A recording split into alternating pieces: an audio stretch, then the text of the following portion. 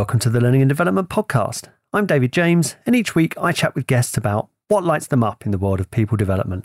This week, I'm speaking with Laura Overton, who's a leading figure in our profession, initially for her work with Towards Maturity.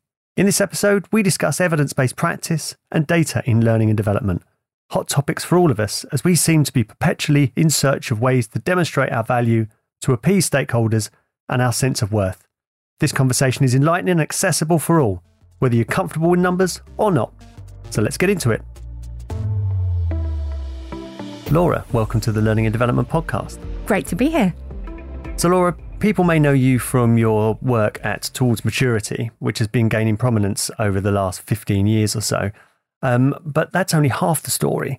Tell us about your experience in learning and development to date.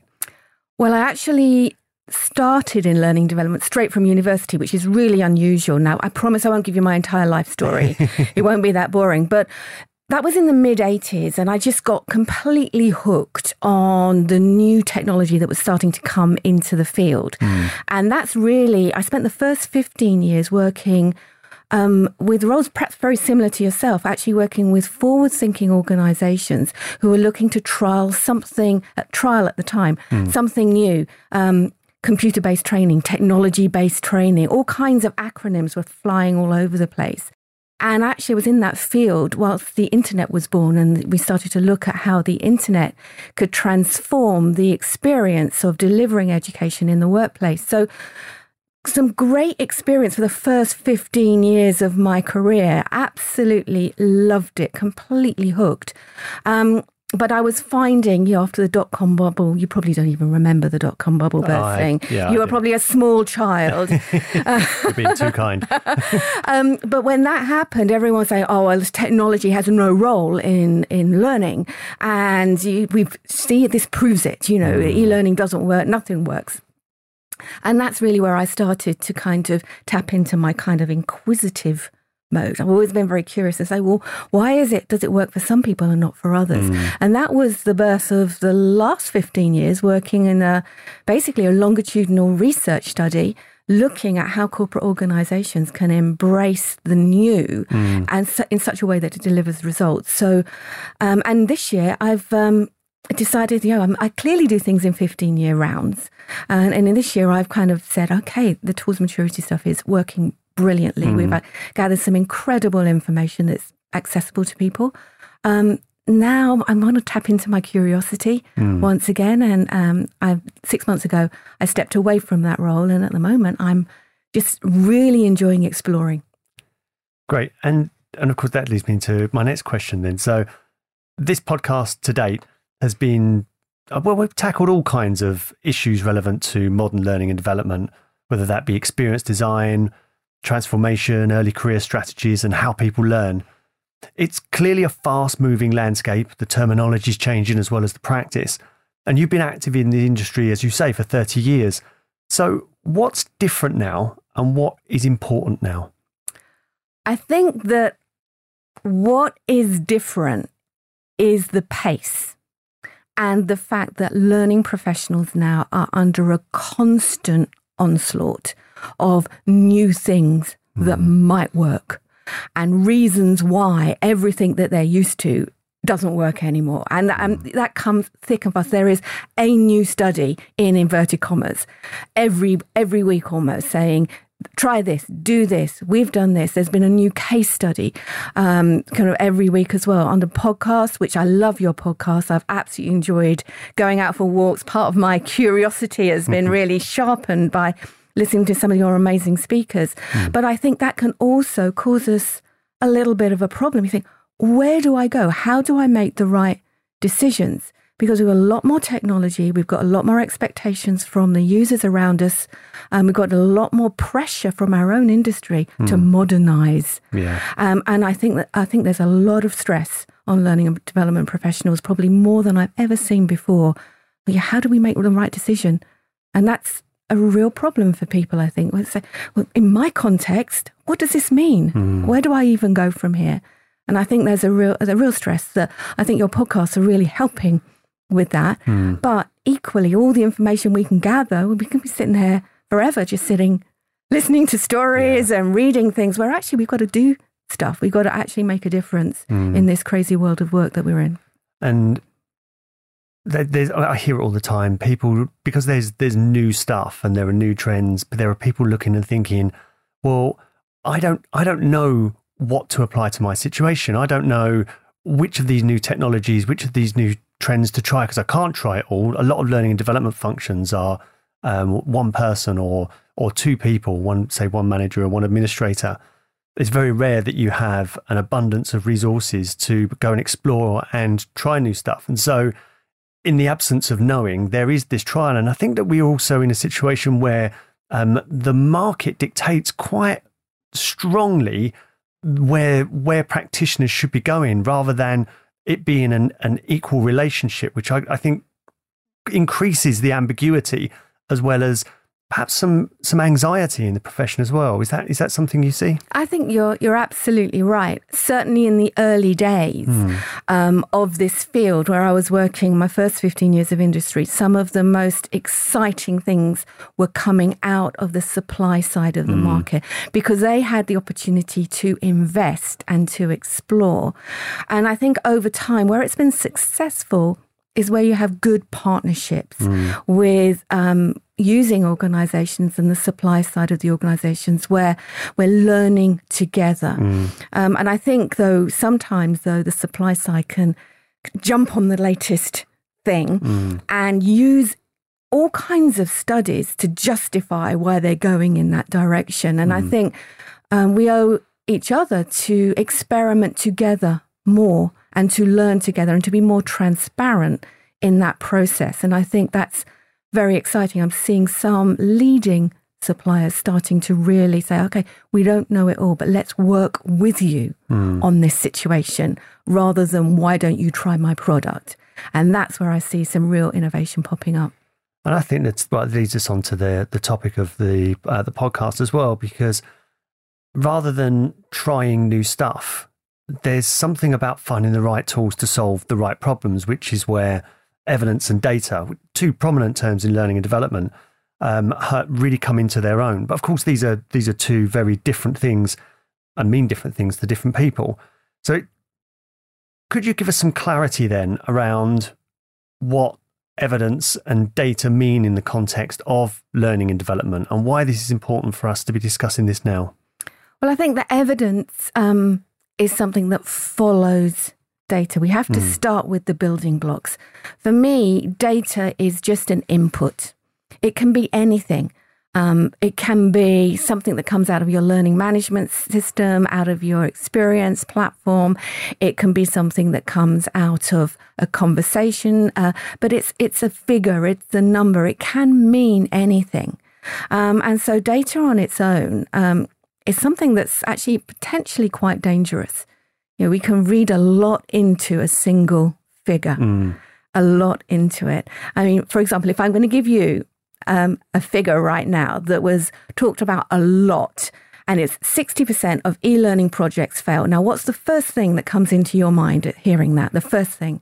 First thing in my mind is something around e-learning doesn't work. Okay, so e-learning doesn't work. Other people might say 60%. Wow, e-learning's a relatively new thing. That's a very good rate. Somebody else might say, well, actually, I've been telling you that we should keep with our classroom training. So that stat can actually help. But it means nothing unless you know where it's come from and who has contributed to it. How long has that data been coming? What is the angle that we've been asking the question? What does failure even mean? So one piece of data, 60% of e-learning projects fail, open up a whole series of questions. And that's why evidence actually is a more powerful concept for us as an industry. Evidence actually looks at a hypothesis. Evidence looks at an opinion. Evidence looks at a judgment. Evidence looks at, I think that using technology potentially might help us with efficiency. Now let's ask questions that allow us to test that. And out of that piece of data might therefore be relevant.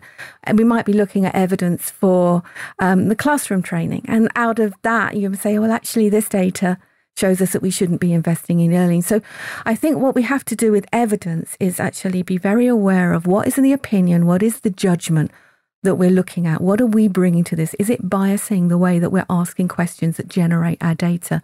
So for me, evidence is really important. Evidence is about what am I looking to prove? What am I looking to approve? What am I looking to disprove? What am I looking to improve?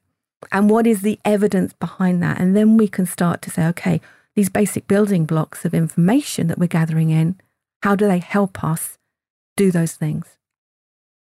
So it seems to me, Laura, that what you're describing is almost a missing link that I observe. Why are we getting involved in the first place? Or even the step before that, what should we actually be getting involved in as far as learning and development is concerned? Am I understanding that right? Yeah, I think so, because everyone's talking about data right now. It's the new black. Yeah. It really is. It's like, hey, what's your data strategy? It's data analytics are the top skills that learning and development professionals need to develop. Data relevant issues are at the top of Don Taylor's sentiment survey. Everyone is talking about data. And yeah, I think what we need to be doing is saying, okay, why? Why? Why are we looking at this data? What's important to us?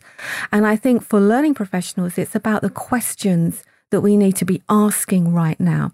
And that then helps us to bring a little bit more control into this crazy world that we've got. Yeah. What does this mean for me? What does this mean for my organization? What are the decisions that I need to make in the light of all of this change? And I think that helps us to start to define what it is that we need from all of these data points that potentially surround us. It almost seems inevitable. First of all, we've been talking about data for a long time in business, not just in learning and development. And I think that there's been an acknowledgement in learning and development that we have used data mainly as a retrospective or to find out how what we've implemented has been engaged with, completed, what people's opinion of it was. But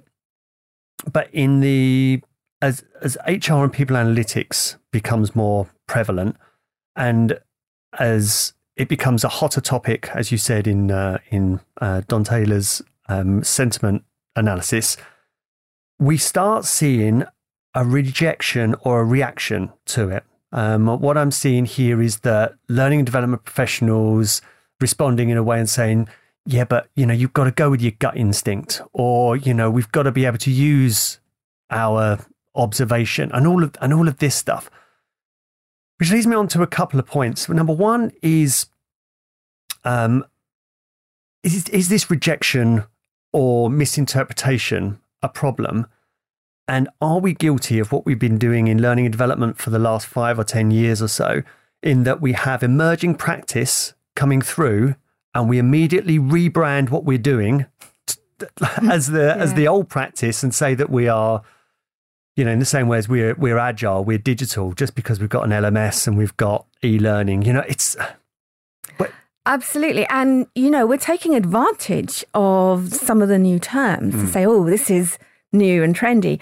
We're now doing AI, and I think there's actually been a study, I'll look it out for you, but there's actually been a study that says that if any organization starts to use data analytics and artificial intelligence in their promotion, I think it was Will Talamo who actually brought this to our attention, that automatically people assign credibility to that. Now, that is a crazy thing that's affecting our world, where we're actually taking something trendy, putting it into our material and thinking that it's going to make a difference and thinking it infers authority.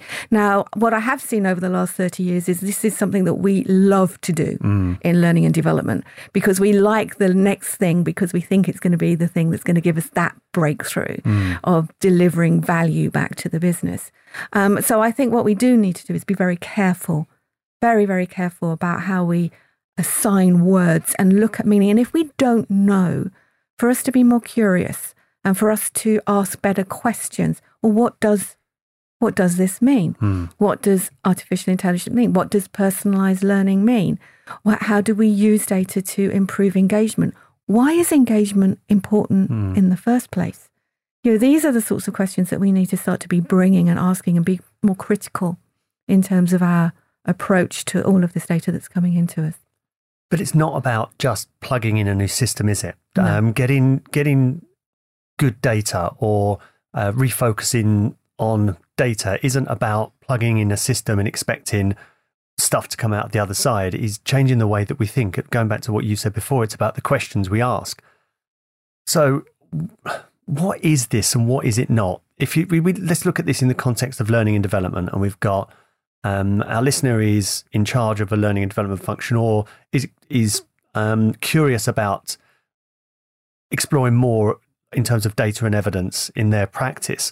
What does this look like for them? Well, I love the work from the Centre for Evidence-Based Management with Rob Briner and those guys.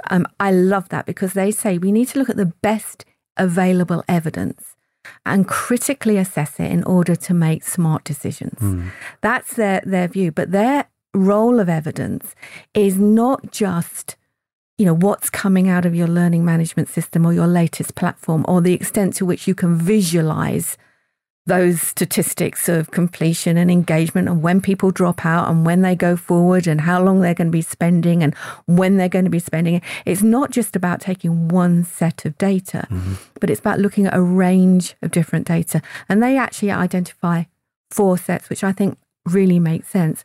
One is scientific data. Now, in our context, that's quite difficult to get hold of. There's some great people out there like Patty Shanks and Will Talamer who are actually trying to convert scientific studies into things that we can actually start to use and understand. But equally, scientific means thorough, it means robust, it means longitudinal. So, some of the towards maturity work, in fact, all of that was based on a very thorough and robust learning research methodology. So there's a kind of an external scientific. There's also internal organisational data, and that's where your platforms can come in. That's where your employee studies come in. There's also data from your stakeholders as well. What's important to them? What are they measuring? How do we capture that? And how do we grab hold of that? And then there's also our own experience. And if you have been in your organisation for a number of years, there is an experience that you would have had. And that is also data. That's evidence that can help you make the decision. And then when you combine all of those, you can start to say, okay, well, what makes sense for me in this situation? And I think that's, so what is evidence? It can be all of these things. But it's how we use them to answer the questions that are important to us at that point in time. And I think that that's a critical element to this as well. There was a great article from Harvard. It was How to Think Like a Data Scientist. And it starts with a hypothesis or an assumption, which may be that, and in the example in the article is that meetings never start on time. You think of any organisation, whether it be 500 people, 1,000 people, 30,000 or more, that is just an assumption that meetings don't start on time. So within this article, the author, to make it accessible for the reader who's not a data scientist, says that as soon as you frame that as a hypothesis, then your role is to list out what data would prove or disprove your hypothesis. And you would just list out, literally off the top of your head, what that could be. Then you would actually go and find that, like find a way of just in a very low touch way, going and trying to find this data. And in the example in the article, they go along themselves. For every meeting they go along to, they then collect the data on when the meeting was supposed to start, when it did start, who was leading the meeting, and what they came out with as a result was that only meetings that were run by less than director level or something actually didn't start on time. And it wasn't all meetings, it was only a fraction. So what they did with just a little bit of application beforehand, before jumping in and, if it was learning and development, developing a course or procuring some e-learning or whatever might be the medium of choice, they've spent more time exploring what the actual issue is, for who, and then decided whether to address it or not. It's a very different way. Again, it's not like, I when thinking of data, perhaps in a simplistic sense, I think of a children's TV show when I was younger called Bertha, and it was this huge for the international audience and for anybody who's who's younger than 40 years old. It was just this great big behemoth computer. You put something in one end and you get something out the other, and then it was always surprised what comes out the other end. That was the TV show. But it's not just about getting a system and then seeing what comes out of one end of it as if it was going to be a surprise and a direction. It starts with something. It starts with trying to find out what the biggest priorities are, what critical points of failure are in your organization or with a set of people that is having an impact and something they care about. Absolutely. And I think going back to that stat that I asked your opinion on, that actually was a trigger point for me 15 years ago, because I had heard that stat was being bandied around by everyone, all the suppliers, all of the users. This was a big study in 2002. And for me, it triggered a question. And the question was, why is it that 40% of e-learning programs potentially don't fail? What is success? What does success look like? Yeah. And from that, the very first study that I did was actually, it's all conversation. It was mainly anecdotal evidence, but it was gathered in quite a structured way. And I also gathered evidence from users of organizations who were perceived to be successful in inverted commas. But it was that question of, what does success look like? When we're aspiring award winners at the time, people were being written about, people were being interviewed in podcasts or whatever. We looked at, what does success look like? And from that conversation came a range of different ideas, and it was all linked back to value. Yeah. Success was always about, I was improving sales, I was improving customer service, I was improving. Very rarely was it about, I'm getting loads of people through my e-learning courses. It was always about impact. And that for us was the start. So everything, our hypothesis was always driven by, well, what leads to impact and how do we explore that further? And that's why data then is just the start of it, because you've got to be critical of data to understand not just where it came from and why it was surfaced in the first place, but its relevance in any given context. And having worked in not just different organizations, but different sectors, I realized there is no plug and play. I've never found a successful plug and play model. And this is where I suppose the evidence element layered on top of solid data really comes into its own. So leads on to my next question. If we're going to explore evidence, what evidence counts, or what's the purpose of evidence, and how do we make it work for us? Well, I think those 4 areas that we've talked about before, the scientific data, what's out there that has been gathered in a relatively robust way. Let's check and ask the questions. What have we got from internally? What have we got from our stakeholders when we ask questions? And what do we know from our own experience? If those are the 4 kind of areas of evidence, the concept of what makes it robust is the why. It's the questions that we ask for it. What do I need to do now in my organization? Why do I need to do it? Why is that going to be important to my stakeholders? And will it prepare me also for the future? And I think that's a question that not many learning professionals actually ask at the moment. So they might say, I'll make a knee-jerk reaction, or I need to do something to deliver more for less. Yeah. But can I deliver more for less in such a way that it also prepares me to create a more engaging learning culture? So some of these questions that we need to ask are important. When we've got the questions down, or the ones that are important for us to answer right now, we can then start to look, critically analyse what we've got available to us and act on it. And then start to act. You've talked, I think, in the podcast many times about the mini experiments. Start to act, start to change, start to adapt, gather our own data in that will help us understand how to answer our core hypothesis. I think that's a really key point as well, because in learning and development, we can be guilty of making big bets that with our gut feeling plus minimal observation plus stakeholder request, we build a program. And that program then is scheduled, and within 12 months, everybody would have attended as a one and done. It's, and consistency is a measure of success as much as satisfaction or attendance or any kind of assessment. Whereas by running small experiments to see whether we've moved the needle in the right direction as far as the data is concerned and seek evidence that it has made a significant impact, then we're able to scale what works rather than just scale a consistent experience. Exactly. And it's all to do with context. Because the question I would ask you is, why is engagement important?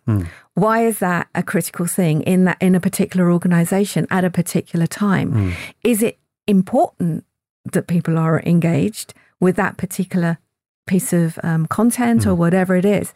So that is actually really important for us to be thinking about. Why is this important? Because we say, engagement levels are up. But if you put that in a beautifully visualised dashboard for your senior executive teams and they say, so what? So what? Have you got the answer to that? So I think how we use the data is really important. And how we use it comes back to our questions. We do have to get kind of very practical about this, though. And I know that you've had loads of experience of this, of using different types of data from around organisations. Maybe it's my turn to throw a question back at you, David, and say, how has this worked? How has it come together in some of the organisations that you've worked in? What evidence, what data have you used? What hypotheses were you making? How did you shift the decisions that you were making? Well, I'm very fortunate to have interviewed Tracy Waters from Sky in the previous episode. And as well as running an agile learning and development function, which is the title of the podcast, they are heavily data driven, which means that they will seek data to recognize whether there is a priority that needs addressing. Is there a critical point of failure? Now, it's not just business information, so they're not just looking at what might be a procedural or critical productivity gap, but they're looking also at types of people, recognizing where there are distinct groups of people who are experiencing friction in their everyday work or with an eye on the future that needs addressing. Then they'll work closely with them. So they start with the data. And in the Fosway Innovation report that was published, Tracy states in there that they don't act if they don't have the data. So it all starts with that, which stops, in my words, silly requests coming in and asking for training courses where really it's just a sticking plaster over an ill-defined problem. But if you start with the data, then the agile methodology afterwards is they get a squad together to work with the client to understand what is being experienced in relation to that data. Then they'll work with that client on a minimum valuable product on moving the needle as far as that data is concerned. But what is given to them isn't a learning initiative. They are tools to equip them so that not just they, but people who are less experienced but keenly experiencing the friction are equipped to address that. Then their measure of success is, has the needle moved on the data? So it starts with robust data. So what kind of data would that be? So first of all, as I mentioned, business information, critical points of failure. I won't divulge, I won't go into the nuts and bolts of their business, but they will also work with, say, new managers. And I suppose that's going to be things that we would recognise that what if new management went wrong? Well, you don't have productive teams, you don't have engaged teams, and people who aren't engaged are flight risks potentially, that they're not performing to the potential. If you've got a brand new manager who's responsible for 6 people, you don't want them delivering 4 people's worth of output because you've got a manager who can't delegate. You know, there are several things that you can recognise are points of failure in that. You have got people's performance ratings, so however you rate performance. So all of these things that could be a potential risk of having new managers who aren't equipped and prepared and supported and guided to fulfill the elements of the job that they are responsible for. So those, when people are transitioning into the organisation and into new roles, they're quite easy to recognise points of data because it's all about the success of individuals and their teams and their work output. And whatever you decide then is an important factor for the organisation as far as success is concerned, those are measures of success. Now, a really critical point here is that this isn't saying that learning and development then are accountable for results, but they are certainly responsible for helping or equipping people and experimenting with them in order to move the needle.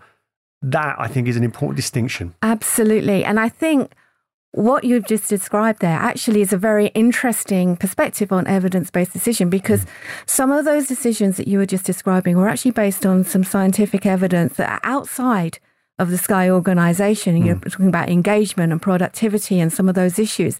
That's informed what is risk. What is risk this organization? Then you've got internal data. Then you're working with the stakeholders as well. And then also both you and Tracy, you'll be working together, bringing your own experience to say, okay, well, how do we adapt? How do we make decisions as a result of this? So there's a wide range of inputs into that big issue of that we want to improve productivity. And I think that's so important. And I think this concept of working with stakeholders, there's evidence, consistent evidence to show that that works in learning and development. As one of the questions that we were asking continually over 15 years in the Towards Maturity Health Check was the extent to which you work with your stakeholders to define a problem. Yeah. And, over a series of years, the needle on that question across the globe didn't really increase more than 30% of us as learning and development leaders. And yet there was a consistent correlation between that stakeholder partnership and the organization regularly reporting back that they were changing what matters to the business, productivity, engagement, all of those sorts of issues. So, there is evidence to show that the practice works, and yet many of us ignore it. And some of it, sometimes it's because that evidence is common sense, but we just ignore it. And I think that's one of the things that we need to do with some of the data that's out there, some of the evidence that's out there, some of the reports, to start to critically look across them and say, okay, where are some of the themes? What are the principles that are consistent across all of these different, and how can I start to change my behavior in order to embrace this? Because a lot of people have made a lot of mistakes. I can learn from those without making that same mistake. Yet often we don't. No, I completely agree. And going back to the example of Sky, and without rehashing the whole podcast, because it's the last episode with Tracy from Sky. First of all, I don't work closely with Tracy. Her and her team are light years ahead of anywhere I've seen, and I hang on to their coattails to try to stay close and understand the progress that they're making. But it does all start with data. And she made a really critical point that in face of stakeholders who are requesting training or solutioneering on behalf of learning and development rather than confiding in a trusted partner who might be able to help them address their issues, she takes data to them.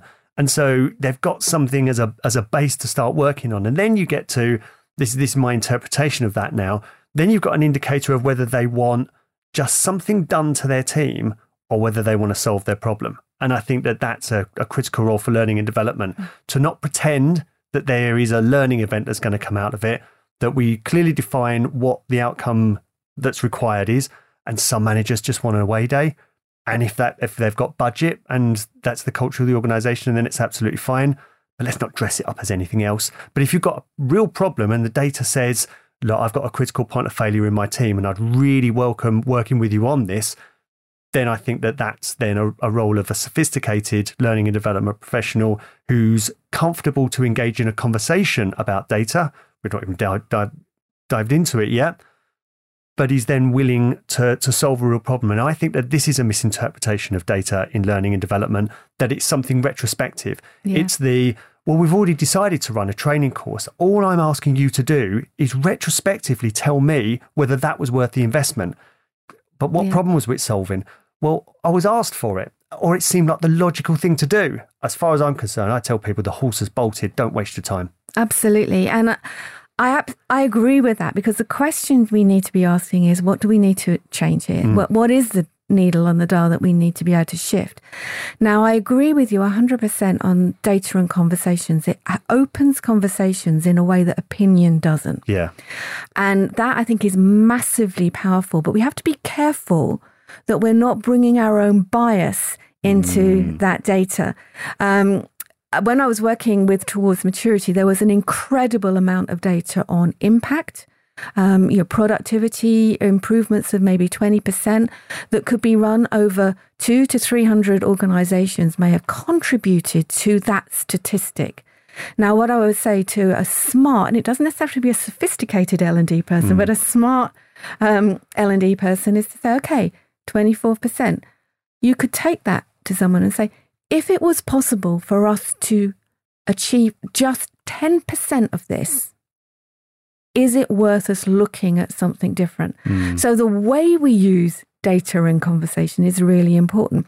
We could take data from all of the studies that are being done at the moment with how individuals are using technology on their own to improve their performance, and take those back to line managers and say, if these were your organizations, would you still be asking me, or individuals, would you still be asking me for the program or the course that you're asking me for? So data can really shift the conversation, and you don't have to have all the answers, but you can use it to open up the kind of questions you want to ask and the conversation that you need to have with your stakeholders, as you say, before the horse has bolted. Now, L&D is only really at the beginning of the road with data, but you've referenced previously how marketing uses evidence to drive performance and learn from its approach. Can you explain how that works and what L&D can learn from marketing? Well, I think that marketing have been really good at kind of capturing the small amounts of information, the small amounts of data they know. They do campaigns. They'll do a campaign in one way to one organization and a campaign to another group. Now, they'll call that A/B testing. You know, there's so many new acronyms that are coming in and new terms that come in from other. But it's basically running two groups and then comparing the results. Did one work better than the other? Were there different circumstances from the other? Now, a way that learning and development professionals can potentially use it, and I've seen this many times, is if you're rolling out a new initiative, but only some part of the organization can have access to that, and the others, you're going a more traditional route, that's immediately a gift. An absolute gift to you to say, okay, well, let's just compare how the end results look at both of these areas. But if you've got the luxury of being able to use fine-tune using technology, you can maybe use little small areas, change the title of something, change the name of something, compare, trust, work with small focus groups. Small focus groups give you great data. Marketing are always doing that. You don't have to be a marketer. You just have to watch a couple of episodes of The Blooming Apprentice over here in the UK or in the US to know that you've got to run your focus group. Now, that is data, but how are you using that, and what questions are you asking? And how do you then harness that and act on it? Yeah, I think that's what's so powerful about A/B testing. It's in the context of what will you do. So you're presenting people with messages, say at the point of need or anticipating points of need, to see whether you get through the door, which is, I think, the role of engagement rather than an end point in itself. Are people coming through the door when you're presenting it to them with one message over another message? And I think that I'm a big fan of using the term experimentation rather than program, because if we run small experiments like this to see what gains us the results that we're after, and I think we should be certainly more aspirational with our results than engagement, then we can scale what has worked for us rather than what I associate with programs, which is we've kind of already decided what this might be. And as people come through the door, we might tailor and tweak it depending on who we have in the room, or as we learn small amounts along the way. More tricky to do with e-learning perhaps, but with an experiment, it's about moving the needle as far as the data is concerned, rather than a program which is launched down upon to people. Yeah. Now, I feel awkward about quoting you from articles I've read in the past, but I'm going to go again, Laura. And you'd said that many L&D leaders are looking to modernise their learning, but maybe they are held back by a fear of numbers. And so it may not be our forte. That's how I recognise that. I hear a lot that we're people, that we develop programs and content, we facilitate and get good reactions to that as well. But can we afford to ignore this or leave it to somebody else? Well, I think there is an issue about the fact that we're people, but it's not just an issue, it's an opportunity that we're people. And yes, there is a lot going on in organisations around data at the moment. You know, sort of your interview with Tracy would have proven, you know, Sky is a data-driven organisation. Organisations generally are becoming more data-driven. Yeah. And so therefore, this issue of data and analytics isn't just an L&D issue. It's a much broader issue. And I think that gives us as people an incredible opportunity. Because if we stop thinking it's all about, you know, I'm the one who's got to catch up. I don't do numbers. How am I going to catch up and do data visualization and understand what the hell is causation or correlation or all of these things that we're expected to maybe know about? Actually, the whole organization is on that journey. And there are other people that we can team up with. And I heard a brilliant example the other day when I went to an event, and instead of being full of learning professionals, it was full of data analysts. But the issues they were talking about were identical to the issues that we talk about in the modernising learning field.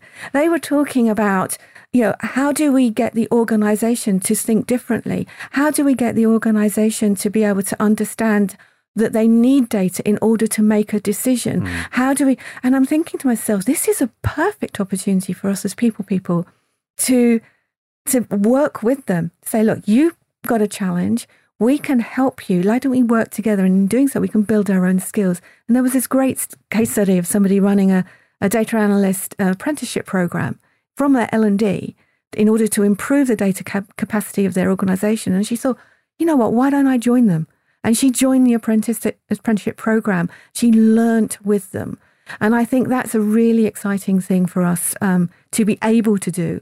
And to be able to put aside our fear of numbers. We don't have to be perfect, but we have to be willing to understand what the hell is going on here. And I want to be curious about how I can help. And I think that gives us a fantastic opportunity. Yeah, I couldn't agree more. Stepping outside of the learning and development field to understand what's going on. Of course, data science is, I read recently, I think it was on the LinkedIn report, is the most desirable skill set in the first world right now. Yeah. And yet with data scientists, when you read up the articles about that, you know, they say the problem with data science, if you read those types of articles, is because they're not asking the question that is important to the business. Yeah. They're being driven by what's the data saying, oh, lots and lots of pieces of information flying at me. I can come up with anything, but is it useful? Yeah. And again, as people who want to add value back into business, L&D, if we practice our questioning techniques, then we're actually going to be helpful to the data scientists. Because that's one area that they're really struggling with, is finding the useful application of what they can do.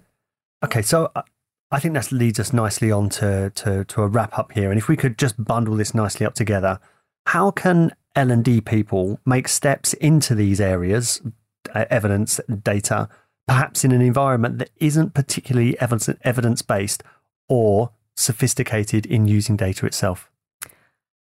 Start with you.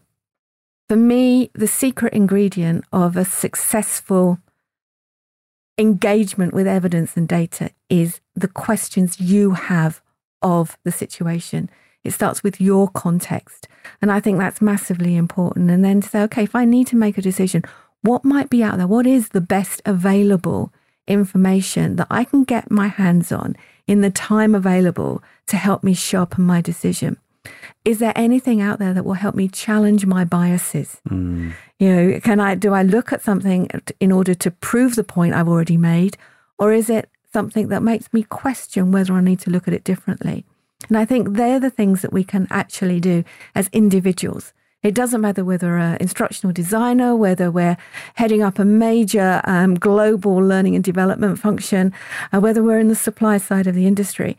But what is the evidence out there for me to actually make this point, to have this opinion, and am I willing to be challenged? And I think that is a good place to start. Wonderful. So Laura, if people want to follow your work or follow you on social media, how can they do so? I'm on LinkedIn and on Twitter, Laura Overton. Wonderful. And we'll pop the links in the show notes as well. Laura, it's been an absolute pleasure. Thank you for being a guest. Having me. It's always so energising speaking with Laura, and she knows how to make challenging topics accessible and practical. I hope you enjoyed the conversation as much as I did. If you're enjoying this podcast, please give us a rating on your podcast app of choice. And if you'd like to get in touch with me, perhaps to suggest topics you'd like to hear discussed, you could tweet me at David in Learning, connect on LinkedIn or Facebook, for which you'll find the links in the show notes. Goodbye for now.